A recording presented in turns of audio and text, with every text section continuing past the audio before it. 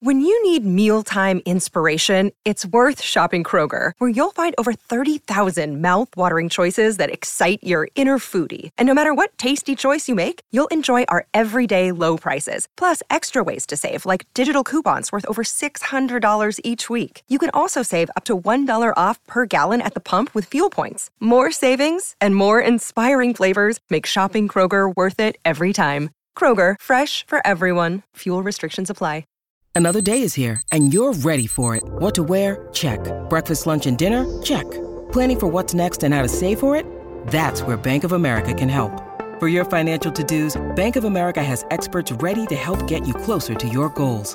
Get started at one of our local financial centers or 24/7 in our mobile banking app. Find a location near you at bankofamerica.com/talktous. What would you like the power to do? Mobile banking requires downloading the app and is only available for select devices. Message and data rates may apply. Bank of America N.A., member FDIC. Phil Mackey, Judd Zulgad. We do love our grumps. Mackey and Judd on 1500 ESPN. All right, Mackey and Judd back at full strength on this Tuesday. That's debatable as to whether or not we're ever at full strength. Long has been debatable. Mackey and Judd here. Matthew Collar, you can find him on the world-renowned and now getting rave reviews around the country, Purple Podcast, 1500ESPN.com, iTunes, wherever you would find podcasts. Let's start here. If you start doing the math, Matthew Collar, and you see Philadelphia, which is a game up on the Vikings, go at Seattle and at the Rams the next 2 weeks. Now, the Vikings have 2 tough road games as well, but how likely is it that the Vikings could host their way through the playoffs if they keep winning? I would say possible, but not supremely likely, because I think if you come out of these next 2 games winning 1 out of 2, going to Atlanta and going to Carolina, you feel like you're in pretty good shape. And the Philadelphia Eagles, even though they do have those tough matchups, I think they'll probably do the same. They'll probably come out with 1 win and 1 loss. And I think this is kind of how it's going to hold in the NFC the rest of the way. Because if you go team by team, everybody who's sort of in that race, they all have a couple of tough matchups at some point, and some are against each other. New Orleans plays Carolina, and I think they play Atlanta twice. So these teams are kind of going to beat up on each other at the end, and my guess would be that you end up with the Vikings somewhere in that mix, but probably not at the top, because Philadelphia, the rest of their games are pretty easy. So even if they split, they'll probably end up something like 14-2 or 13-3. But if the Vikings were able to clinch that home field, what a ridiculous advantage for this team. They seem to be almost unbeatable at US Bank Stadium, save for when Adrian Peterson comes back against the Colts. I mean, that's the only poor, really, truly poor game I remember them playing. Last year, even when they started to collapse, they had the Thursday night game against Dallas where they didn't get a call on a 2-point conversion, but they played a great game against a really good offense. I mean, it seemed like no matter who came in, even Aaron Rodgers had kind of a tough time last year in that first game at US Bank Stadium. It's so loud, and it seems like they just play really well there. So you feel like any team they go up against at US Bank Stadium, they could win. So it is important not to put it in cruise control the rest of the way. Philly strikes me, the more I watch them, as at least for this year, being completely legit, too. Mm-hmm. Like the Rams, I like them, but I can see the flaws there. Saints, Vikings, perhaps, not as much, I don't think. But Philadelphia is the one team that you watch them now against good or bad teams, and you say to yourself, this team lost a key offensive lineman. He's gone, and that offensive line's still very good. This team does not seem to me to be fluky at all. Yeah, and they went out and got another running back, so now they've got 2 really good running backs. LeGarrette Blount is a guy that just no one ever pays. They sign on 1-year contracts, and then he's almost always good, and he's good again. And then they traded for the running back from Miami, so they've got a good running game. They've got wide receivers they can throw the ball up to down the field. And the more that Carson Wentz goes along this year, the more I think, yeah, this is a real, true franchise quarterback, and maybe the Eagles knew what they were doing when they dealt away Sam Bradford to the Vikings and decided to stick with Carson Wentz. I do agree with you on the Rams, and I wonder a little bit about the Saints, too, whether the Saints defense had some good days or whether they are a real legit defense, because Drew Brees, we know, is, and Alvin Kamara, their running back, is fantastic. But can that defense really hold up as we go down the stretch? Because they really didn't against the Rams. I thought the Rams did a really nice job against them. Yeah, that's true. So I guess any of these teams you could sell me on, but the team that the Vikings are playing this week in the NFC might be the one that scares you the most, because all of a sudden Atlanta has flipped the switch and started to play the same way they did last year. And I think they have a better defense this year than they had last year. So it could be one of those situations where early on we kind of wrote off Atlanta, like, oh, they're not going to bounce back. And then they start to really get on fire and, go down the stretch and are one of the best teams going into the playoffs. And these games have all changed for the Vikings in the last 2 weeks in scope. For a while it was, okay, this is a tough stretch. If you want to make the playoffs, you need to do this during that stretch. Well, they've already started 2-0 during the stretch. So they're in the playoffs barring a crazy meltdown against bad teams at the end of the year. Now it's about how do the Vikings size up on the road against an MVP, on the road again against maybe a playoff team in Carolina. How do they look down the stretch as you size up their chances in the playoffs? Yeah, and this one I look at as maybe being their toughest matchup of the entire year. I think I would say that definitively tougher than the Rams, because the Rams was at home and also because of the way the defense is designed for Atlanta. We know that they can score, and it's not like the Vikings defense has been perfect. They gave up 30 points to Washington, and they almost allowed a comeback to the Lions. If Matt Stafford had been a little more accurate in that game, then maybe we're talking about overtime or something like that.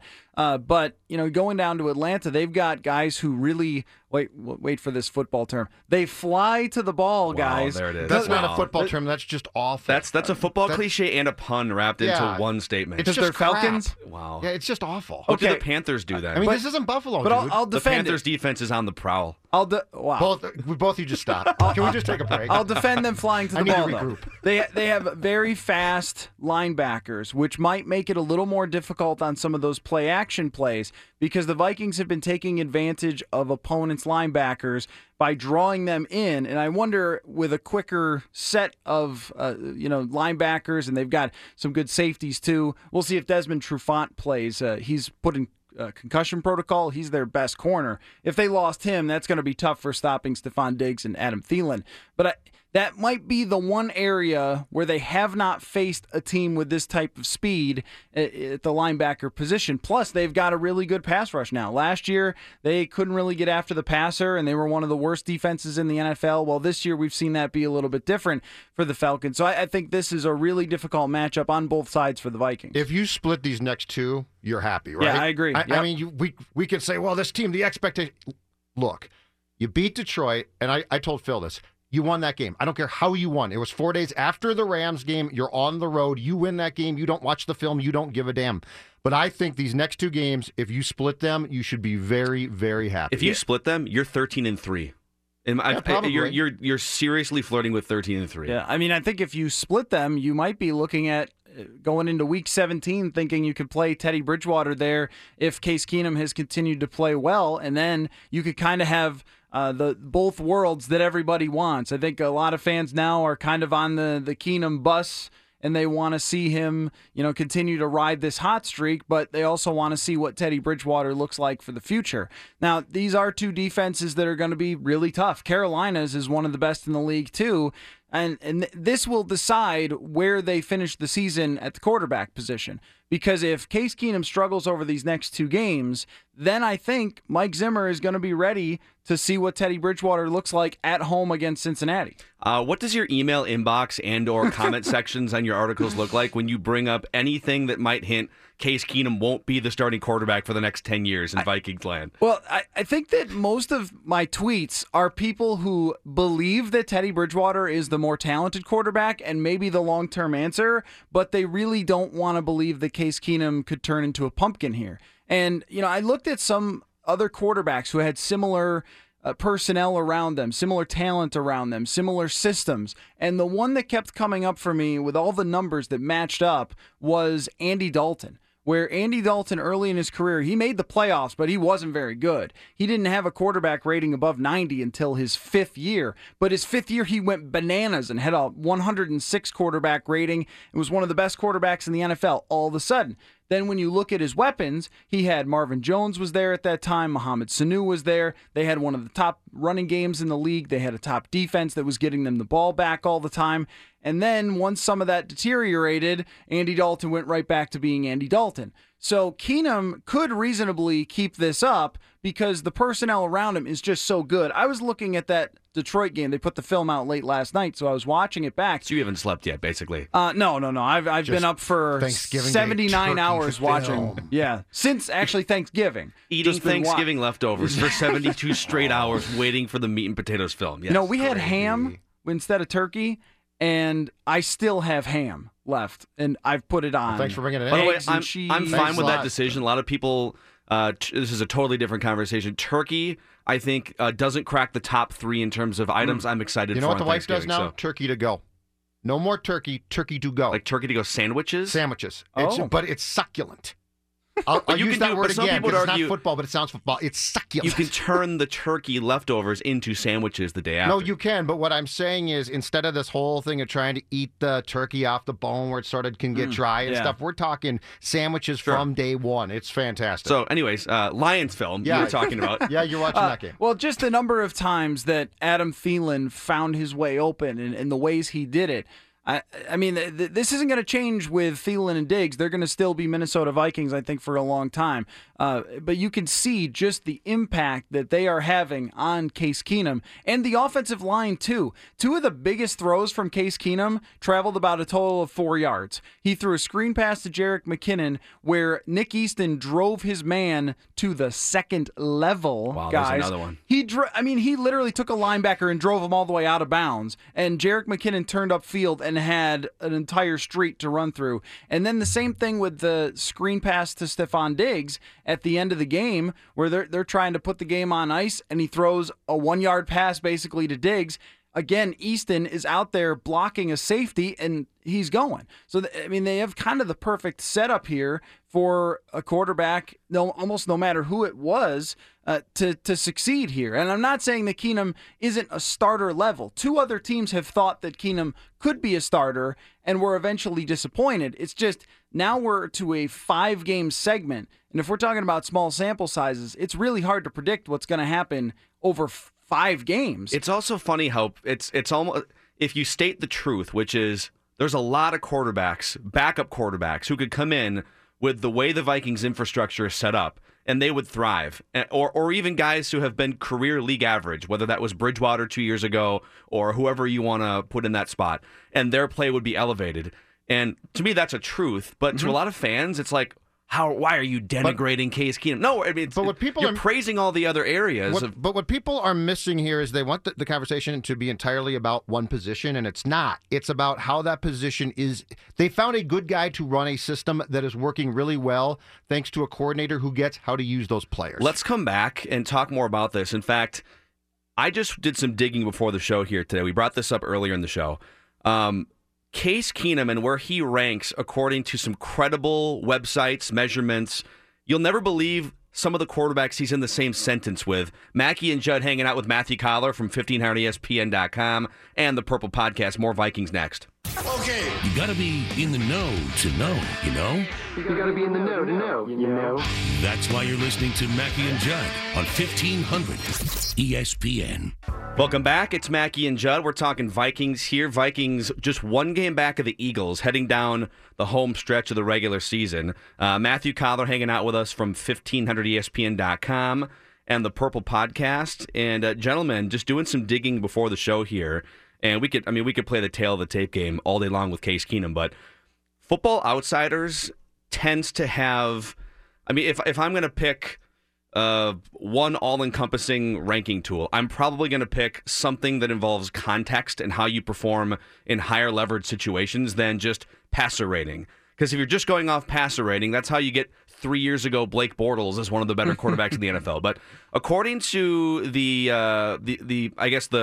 context-laden measurement of Pro Football Outsiders, Case Keenum is the 3rd best quarterback in the NFL this year, behind Tom Brady and Drew Brees. Now, QBR has him, ESPN's QBR, which also takes into account leverage and context, has him number 1 among active quarterbacks, behind only Deshaun Watson, who's out for the year. So you see those and you're like, are we watching Tom Brady? Are we watching Drew Brees when you put it into context like that? No, of Okay. course you're not watching Tom Brady or Drew Brees. I mean, did you see some of the throws that Ben Roethlisberger made the other night? And or Phillip Rivers on Thanksgiving Day. I mean, throwing into incredibly tight windows on plays where most quarterbacks have no business making that decision to throw between the cornerback and the safety in a zone, just dropping it in there. The catch by Antonio Brown is as good of a throw as it is a catch. It's flawless, and it sets up winning a game, and that's what happens in the playoffs with those elite quarterbacks. Those are the throws that we rarely see from Case Keenum, and I would say the throw to Kyle Rudolph was very good. When I looked at it on tape, it looked like the linebacker for the Lions had some confusion pre-snap, which I guess you could point to Keenum making a possible adjustment there, or just the design of the play, or just a flip of the coin, and they didn't know what they were doing, and you had the right play call. But it was not one of those Roethlisberger or Brady type throws that you see. But the interesting thing with Case Keenum is results versus the people who track every single throw and then grade those throws. Because the results have him at the top of the league in a lot of these statistics, but the Pro Football Focus, where they track all the throws, they've got him as like the 17th best passer. And I noticed that our friend Kean Fahey, who appears on ESPN all the time, he's got an ESPN podcast. Yeah. He spent like 3 hours on Twitter just fighting with people about why he thinks Case Keenum sucks, basically. Yeah, he put out an article today where he tracked every pass from last year. He had already done that for a book that he does. And then he's tracked everyone from this year, and he found Case Keenum to be more accurate last year than he is this year. It's just that these receivers you cannot miss with Adam Thielen and Stephon Diggs. I mean, there are even passes that we remember as like, oh yeah, nice little play there, where the throw is low and so he still goes and gets it. Or it's way too high, and instead of being able to run after the catch, there's one I think in Thielen catches LA. Almost everything. Yeah. You are surprised when he doesn't make a catch. Against LA, yes. There's a play, especially on tape, you can really see it, that if it's a good throw, he catches and just cruises to a touchdown. Instead, he has to make a diving catch. And I think that there's where some of the gap is, and why the head coach of this team will not say, oh, yeah, he's our guy. Because when in 2014 and 2015, whether it's Pro Football Focus or Kean, they both had these same results. Teddy Bridgewater was one of the most accurate passers in the entire NFL. And if you think that's just because of short passes, well, Case Keenum is throwing just as high of a percentage of short passes. In fact, I think because he's hit a couple of really long bombs, there's this idea that he's just having so much success on long throws. I mean, he really isn't. I mean, when I looked at it for an article before Thanksgiving, so I haven't counted that yet, but he was something like 6 for 21 between 20 and 40 yards. Yeah. I mean, that's not really that great. It's just a lot of times we've seen big yards after catch. Stephon Diggs has 2 of these now, where he caught it on like a 5 or 10 yard pass and took it 50 or 60 yards. We've seen big screen passes take it for big yards. And that's to take nothing away from the whole offense. You just wonder when a guy, the people tracking the actual throws are finding that the accuracy is an issue, and then the results are so great. Like, when will those two things come closer to each other? That, to me, is the key thing here. We are now into a point where the results are so great, and the offense is operating as a unit so well that do you potentially take that step and go to a guy who you think might be an improvement right now, and you know long-term probably is, or do you say to yourself, this thing is operating so well collectively that we can't afford to upset that? That becomes, to me, the key question. Another here. way to frame this, because I feel like every time we get into this, like, it sounds like we're ripping Case Keenum, and we're really what we're doing is we're praising Adam Thielen, Stephon Diggs, offensive line, all these other components. Pat Shurmur, too. And yes. Pat Shurmur. It's pretty rare in the NFL that all the other pieces and the wide receivers elevate a quarterback's play a notch or two. Usually it's the other way around. I got a perfect one, though. 98. Cunningham comes off the bench, right? And we perceived him as, he's washed up, he's old, and guess what?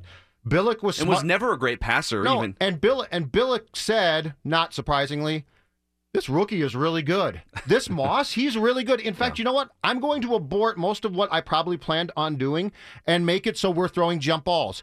and it worked for an entire year, or at least up to the title game.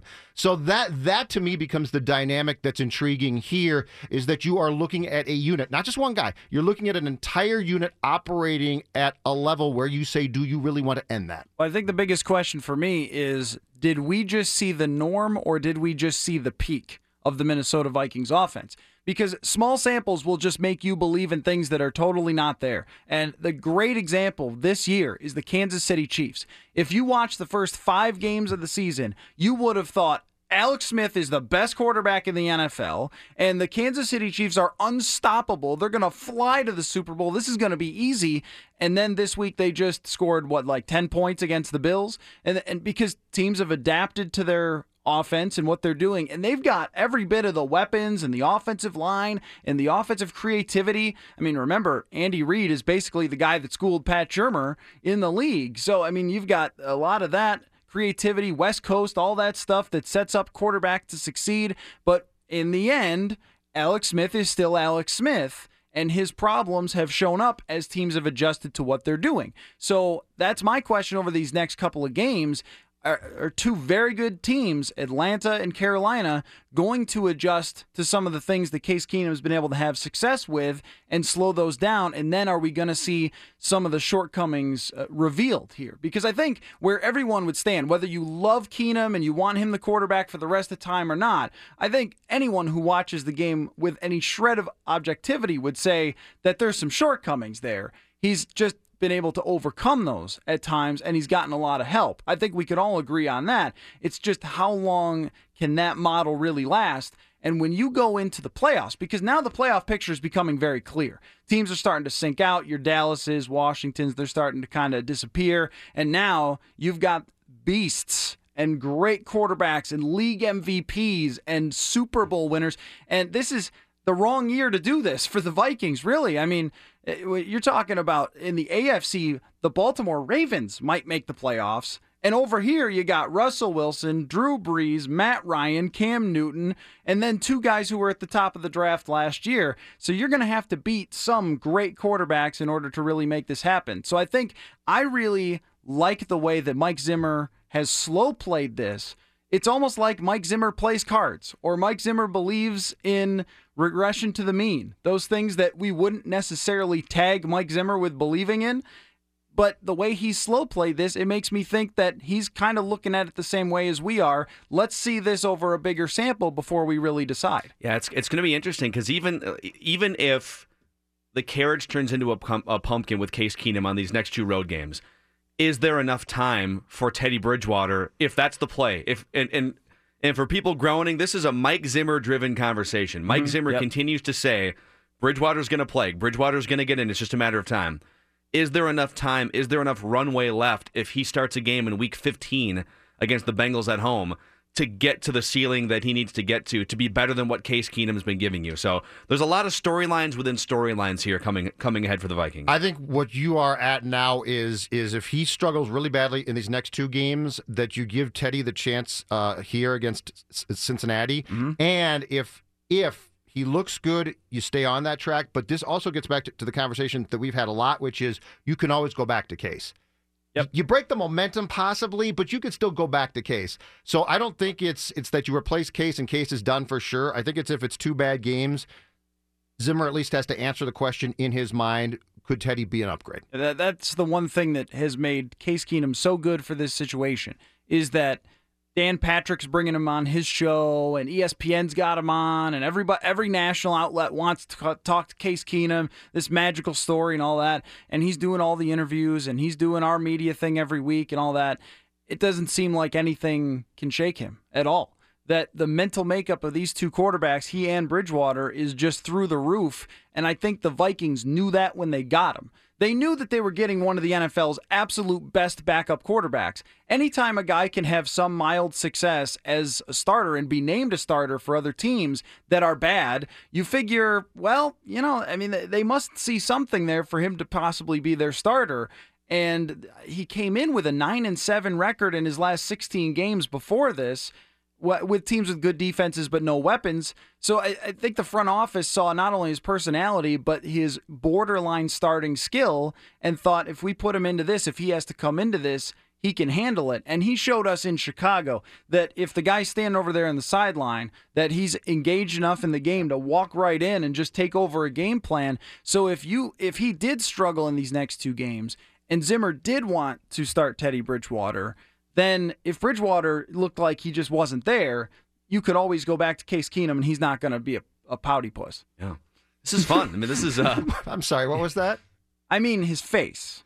He's not going to pout in his face. A pouty puss. I just like the phrase. Yeah. It feels like a Dr. Seuss character, Yes. like a pouty puss. Oh, here comes pouty puss quarterback. I thought I was starting today. I mean, we've seen this though before many times where backup quarterbacks, they just sort of disengage because they think they should be the guy or whatever. They perceive themselves as starters. Yeah. Keenum actually knows that this is. I think if you got him full of truth serum, that Case would admit this is a magic ride. Yeah. Like, I don't think he's going to be like, oh, of course, this is always me. He's super humble. Yeah, he does. I think he'd say, we're on to something sort of special here. I sort of get that. Yeah, and it's okay to create a pie chart of praise, copyright Mackey and Judd, and have if you were to create a Green Bay Packers pie chart of offensive praise the last 5 to 10 years, it's 90% Aaron Rodgers. Yeah. Except for the game against the Steelers the other night where Brett Hundley looked like the second coming of Brett Favre. But if you're going to do it for the Vikings, it's okay to say that Adam Thielen gets like 15 to 20%, and Rick Spielman for fixing the offensive line gets a bunch, and Stephon Diggs gets a bunch over here, and blah blah blah, and the quarterback gets a smaller chunk of it. That's my view. Yeah, on it. and I think you could come up with a million examples of where the supporting cast has made someone who they are, but it's just varying degrees. Like if you just sort of were to hold out your hands, like is it from here to here or is it from here to here for how much the supporting cast is helping? Like, I like to bring up the stat that Tom Brady threw 24 touchdowns without Randy Moss. Then the next year he threw 50. He was still Tom Brady at that time. He was still that good. But when you give him Randy Moss carrying, holy cow, he's going to be unstoppable. And he was that year. And we've seen that from all sorts of different quarterbacks throughout their careers. Aaron Rodgers had some struggles when Jordy Nelson went down. And then they built that offensive line back up, and it was really good, and Nelson came back, and then all of a sudden, here he is again. Matt Ryan, good quarterback through the entire time, but they had a 5-0 season where they fell apart and struggled. They signed the center from Cleveland, Mack. They got Sanu they brought in. They got a great offensive coordinator at the time. And then all of a sudden, he's the league MVP. So you see varying degrees to this all over the place. Why wouldn't a fringe starter all of a sudden become a good quarterback when he's got 2 Pro Bowl caliber receivers, a mobile offensive line, a really great offensive coordinator? It's just the question is, how long will this continue? It's not whether he's done a great job or not. We all agree he's done a phenomenal job. It's just... the question in my mind, and Mike Zimmer's too, is can that keep up? Can that beat Russell Wilson in a playoff game? Yeah. Can that beat Matt Ryan in a playoff game? And that, I think, has become, now that they are where they are, Mike Zimmer's singular focus. Matthew Collar, find his work, 1500ESPN.com, and the Purple Podcast. Back with more Mackey and Judd next. Phil Mackey, Judd Zulgad. They don't fool around. That's why people trust them. I know. Mackey and Judd on 1500 ESPN. Now on Mackey and Judd. Do you believe in past lives? Did we ever really land on the moon? Questions What are the 6 degrees that separate you and Kevin Bacon? of significant importance. All right, David Harrigan, you got questions. Mackey out, so it's just Zulgad fielding these always hard-hitting questions. Yeah, I wish you luck because these ones are going to be especially tough for a man like yourself. I'm a little bit. These are going to be difficult, yeah? You were just talking to Patrick in the hallway, I overheard. And I got ripped by him already. Yeah, well, yeah, probably several times behind your back before he showed up here. But yes, he did rip you to your face as well. But you were talking about the Wild and Boudreaux and going off on your rants, and then the Wolves were brought up, and you said you're worried about the health of both coaches, red-faced, and they're angry after every loss, and Tibbs never stops hollering on the sidelines, and Boods wants to kill probably 12 dozen of his players right now. Yep. It's amazing he has 12 dozen on his team, but that's how many he wants to kill. It's unbelievable. All right. Remember last week, or maybe it was a week before that, we played How Will the Season End with the Vikings? Yes, I do. Very positive exercise, but being Vikings fans, or being at least just from this town, we've seen this act before. Yes. Well, we haven't quite seen these acts before, so let's make it a Timberwolves and Wild exercise. Judd, the 2017-18 seasons, How does this end? Why don't you start with the basketball team? Oh, boy. Okay. The basketball team, while driving people crazy at times. Corzo. And yes. Ends with a playoff berth. It might not be what I thought it was going to be, which would be like a 5 seed. Like a 7, maybe? A 4. Yeah. I'm thinking more like 6, 7, 8 now. Playoff berth, first round loss. But I do believe, I think they're good enough, despite their shortcomings, to break the 13-year slide. So I think they make the playoffs. I think they probably get ousted pretty quickly now. But you know what? Ultimately, after 13 years, we're not going to turn down a playoff berth. So I think the end might be disappointing to some, Corzo, but I think to most of us, at least we're going to be to the point where this team is good enough to qualify for the playoffs. Are we making it competitive in this series, or are we talking 4 or 5 games at the hands of Golden State, San Antonio, OKC, whatever it is? Yeah, unfortunately, unless things change a lot with what we're seeing, I think we're talking 5 games. Okay. I think we're talking getting 1 win. And now, granted, this could all start to change, but I've seen enough from this team to believe that they're frustrating because we know there's more there. It's not coming out yet, and I don't know that we're going to get it. But that being said, I think it's good enough to make the playoffs. Now go to the team you love to hate and tell me, in addition to what I have a feeling your opinion might be, will heads roll after the season? No, they will not roll. Leopold loves Fletcher. Boudreaux's not getting fired, nor should he be. This is not a Boudreaux issue. This is a player's personnel issue. If you were going to take it out on one person and you own the team, it would be Fletcher. I think, as far as I can tell, Leopold is a big fan. So, unfortunately, if you're a Wild fan and you're saying that things should change, I don't think heads roll. I don't think that they do. Now, are you asking me, are they going to make the playoffs? How will it end? All right. Here's the thing. This is they're not bad people, but they're an unlikable group, and they have been for a while. Seriously. I mean, it's like they need things to be going. They need drama. They're teenage girls. They need drama to succeed. They're LeBron without as much talent. Yes. Yeah. I mean, honest to God, it's as if they can't, whenever they prosper, it's like, oh no, this is no fun. Let's have some drama. Let's go lose by 5 goals to the Jets.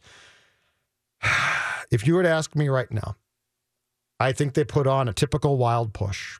Dubnyk gets hot in February.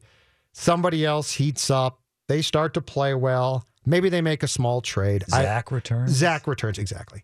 So they're an unlikable enough group that they will never do what you expect them to do. So I think that there's a very good chance, or I think that they will make the playoffs. That being said, the problem is the Wild push ordinarily puts you in a position where you're exhausted by the spring. So therefore, you turn around and lose in the first round. Mm-hmm. So I'm actually going to, as we discuss this right now, I'm going to put the Wolves and the Wild in the exact same type of group, which is they make the playoffs and then they get ousted in about 5 games. Let's continue talking about the Wild. A couple very good rants from you today. I do have to congratulate you on that. But I noticed a lot of your anger over the last days, weeks, months, even going back years, has been directed at a few specific players. Mostly players. Yeah, you hated Yo for a while too. But yeah, I was down on Yo. You're right. Yeah, definitely mostly. Yeah, there's been a few players that have really caught your anger more than others. And I think the 3 I'm going to pick out right now are Ryan Suter, because you really hated him early today. Yep, I was down on him big time. Matt Dumba, because he makes a lot of Dumba plays. Yes, he does. That you like to call out. He squirted a guy from the bench with the water bottle with the referee watching last night and got a penalty to start the second period. I mean, what's wrong with you? They were just funning. What's wrong with just you? Having fun. You are the official. The replay showed the official looking right at Dumba. He's on the bench at the end of the first period and he squirts the bottle. They call that unsportsmanlike conduct, or is it like unsportsmanlike 2-minute penalty? It was stupid. I don't know if that was a specific referee hand motion. You know, you got your interference, your cross check. You have it for squirting. The squirting, you might as well have. All right, so you got Suter, Dumba, and Koivu, since you've mostly hated him for years and years, being the captain and having that C on his sweater. So let's play it. Sports date, marry, kill game, Judd. 1 to date, 1 to marry, 1 to kill. Metaphorically, of course. Oh, yeah, I was going to say, let's be very clear about this because they're all great people, I'm sure. I wouldn't want anything bad. I wouldn't want anything bad to happen to any one of them. Well, this is a sports. This is an on ice only. Correct. Situation. This is sports state, Mary Kill. We don't take it too seriously. All right. I'm going to date Dumba because I'm the one that wanted to keep him here and not allow him to be exposed in the expansion draft to Vegas based on the fact that I think there's something there. I'm getting very concerned because I'm not sure the smarts are, but there is offensive potential. So I'm going to date him. It makes sense because he's young and dumb. Inexperienced. Yeah, exactly. So I will date. Have a little fun. A dalliance. Yes. But that's it. And don't let him go to Vegas. That's as far as I'm taking it. Don't let him go to Vegas. Can only go poorly. No, that's a very bad idea. Take Holla. Holla, please. Holla. Holla. Tuck, by the way, has been fantastic yes, there. He has. Oh, this is so hard. I just want to push them both off the cliff right now. No, sorry, you have to choose one. I so badly want to push them both off the, by the way, the hockey cliff. Yes. Just to come back hockey down. cliff. I want to make this very clear. I do not want to really kill somebody. Come on, till death do us part. In sickness and in health. I'm going to marry Koivu because I think he talks less. I'm kind of surprised by that. I'm going to, and then I'm going to, I will use the term sever ties with Suter. He's the best player of the group, but my God, what's going on with him? What's happening here? How is it that you are always playing with the other best defenseman and you're not? I mean, this defense is in so much need of, let's put Suter with a young guy who he can help. I told you in training camp, they put him with Dumba. It made perfect sense. Stabilize that pairing. And instead, no, I got to play with Spurgeon. And then last night, you're a left-handed shot, and you end up playing with Brodin, a left-handed shot, when once again, you could have helped stabilize the defense. And unfortunately, below you, these guys are lost right now. The one thing about Suter and Parise is, since their signing, I assumed something about them that has not been true. And since their signing, you've heard enough behind-the-scenes stories about locker room lawyers and going to people who run the team and basically saying, that's not what I want. This is hockey. You got to have a good room. You got to have a room where people feel like, okay, this is a place I want to be. And instead, for so many years with this team, it's always seemed like people who are in key roles with this team have been out for themselves. It drives me crazy. So I'm going to sever hockey ties in the date, marry, kill game with Suter, despite the fact of the three players I named, he's the best player. It'd be very tough having a relationship with either of those two. A hockey relationship, of course. I feel like Suter, he's the guy. There'd be a lot of just verbal abuse. I'm better than you. Here's how you should do this. Look, I know better than you. I'm smarter and I'm much more talented. So you should just listen to me because you're kind of an idiot. Yeah. And that, I mean, obviously would be horrible. But on the other hand, Koivu, hey, Mikko, where you want to go for dinner tonight? I don't know, whatever you want, honey. Well, I could go for pizza. Do you like pizza? Pizza sounds okay. Or else I could eat a burger. Or, maybe Mexican would be good. Well, what do you want? I don't know. Just a huge bundle of indecision. Not a lot of leadership there, perhaps. No. But he'd be very stoic about it. And he's somewhat surly about things at times. But at least, I don't know. With Mikko, listen, I don't think he's a good captain necessarily. But Suter and Parise at their worst are basically lawyers in the clubhouse. And that is, to me, in sports, that's a really bad thing. Let's do one more of these questions. Sure. Taken from your last hour, your rant about the wild coverage on Fox Sports North. I'm going to make you do something else that's impossible. Now, humans compete. We like rankings. Phil and Judd rank them on 1500 ESPN. Phil's not ranking, but you are. Yes. I want your all-time Twin Cities market top 3 favorite homers. All right, hold on a second. Top 3 favorite homers. A lot to choose from. Yeah. Patrick Royce not being one of them. I don't know about that. He used to love Go for Football at one time. Yeah, but which is why he hates it now. Well, That's why. Don't let him tell you anything else. He gets on here and rants because deep down, he hates the fact that at the age of 6 or 7, he was watching Go for Football games in the end zone against Iowa and loved that team. And now that team has given him nothing but heartache. Well, I think he still loves it. It's the same on the Twins being bad the last several years. He loves it so much and it pains him so much. He just gets very frustrated and angry. Are you ready yet? Yeah. Can I hit number 3? Yep. Hit it. 1, 2. Number 3. All right, number 3 is either the guy who's on against us on the FM side of the dial from 9 to noon, but I'm actually going to skip him because I think the guy I'm going to give you as third is genuinely offended when things don't go well. Richard Bramer. Yeah. Dick Bramer, Fox Sports North. Now here's where I sort of... He did block your friend, your here, yeah, he did. And here's where I give it to Bramer. As much as he wants to sound positive when it's 12-3 Houston, you can hear the disgust in Dick's voice. Mm-hmm. I like that fact. Like he is a lifelong Twins fan who really wants to puke when the Twins are being drubbed. He tries to be like, okay, this is great but there are times where he can't contain himself. He is a homer in the best sense of the word because he gets genuinely offended by horse bleep play, and I like that. Number 2. This would be the guys that we heard last night. Now, I don't know how genuine this is and how much a mandate from corporate. LaPanta, Greenlay. I mean, every Fox Sports North team roots for the home team, and I completely get that. It's part of the deal. You're the team partner. But when an own goal is scored, essentially an own goal by Brodin, and we're told that his positioning was good, that's a level that's hard to reach. That's bad puck luck. And when you are basically trying to talk about the fact, well, remember, a bunch of the forwards are new here. I mean, you are so reaching. At 7-2, you could have just told us what was going wrong. And there were a couple of things here and there that attempted that, but for the most part, the attempt at being just a blind homer is off the charts, so they are my number 2. Number 1. Seems like a slam dunk. Is there any doubt here? No, there's no doubt. Now, the man I'm about to mention, I believe might have offended the head coach of your Golden Gopher football team on Saturday.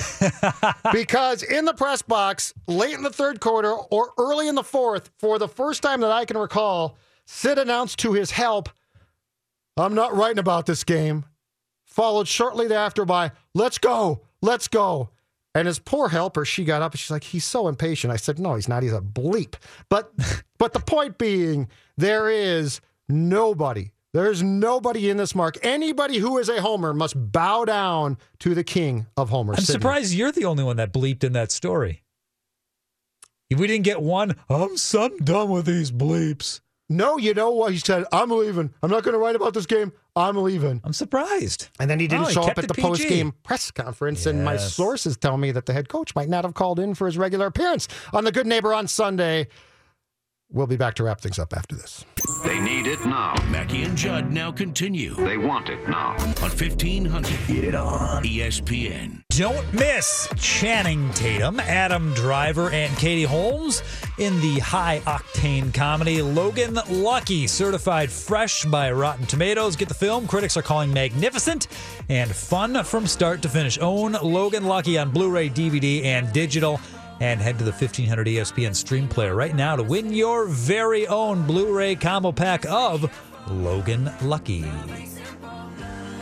I just got some news from a source that is you're going to be very impressed by, Dave. Do I need the breaking news? Well, you can hit it if you want to hit it, but I'm going to give you a nugget for anybody that says that people are who they are and they don't change.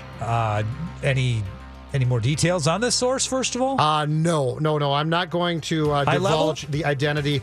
It is a source within the Sidney Hartman camp. Oh. Who is filling me in a little bit on the activities post-game Saturday. Oh. Badgers Gophers, where Sid storms out of the press box. Did we get a silver butter knife? Did we go to Vecchio's? What did we do? Not to write. At which point and then doesn't show up, of course, at the PJ Fleck press conference. Yes. Leading to the question of where the hell did the man go? He's 96 years old or 97. Gopher volleyball. Really? Who says you can't evolve? How about that? I mean, Royce's been on the go for volleyball train now for how long? Yes, absolutely. And we all know that. Yes. Big volleyball fan, Patrick Royce. Sid Hartman, Saturday, went to go for volleyball. Wow. Against Penn State, I believe. At the Maturi Pavilion. At the Maturi Pavilion. What about that? Well, you know what? Even if he can't be a company man, he'll still be a company man, which is nice to see. Volleyball jottings? Suppose they're next? I think so. Subheads?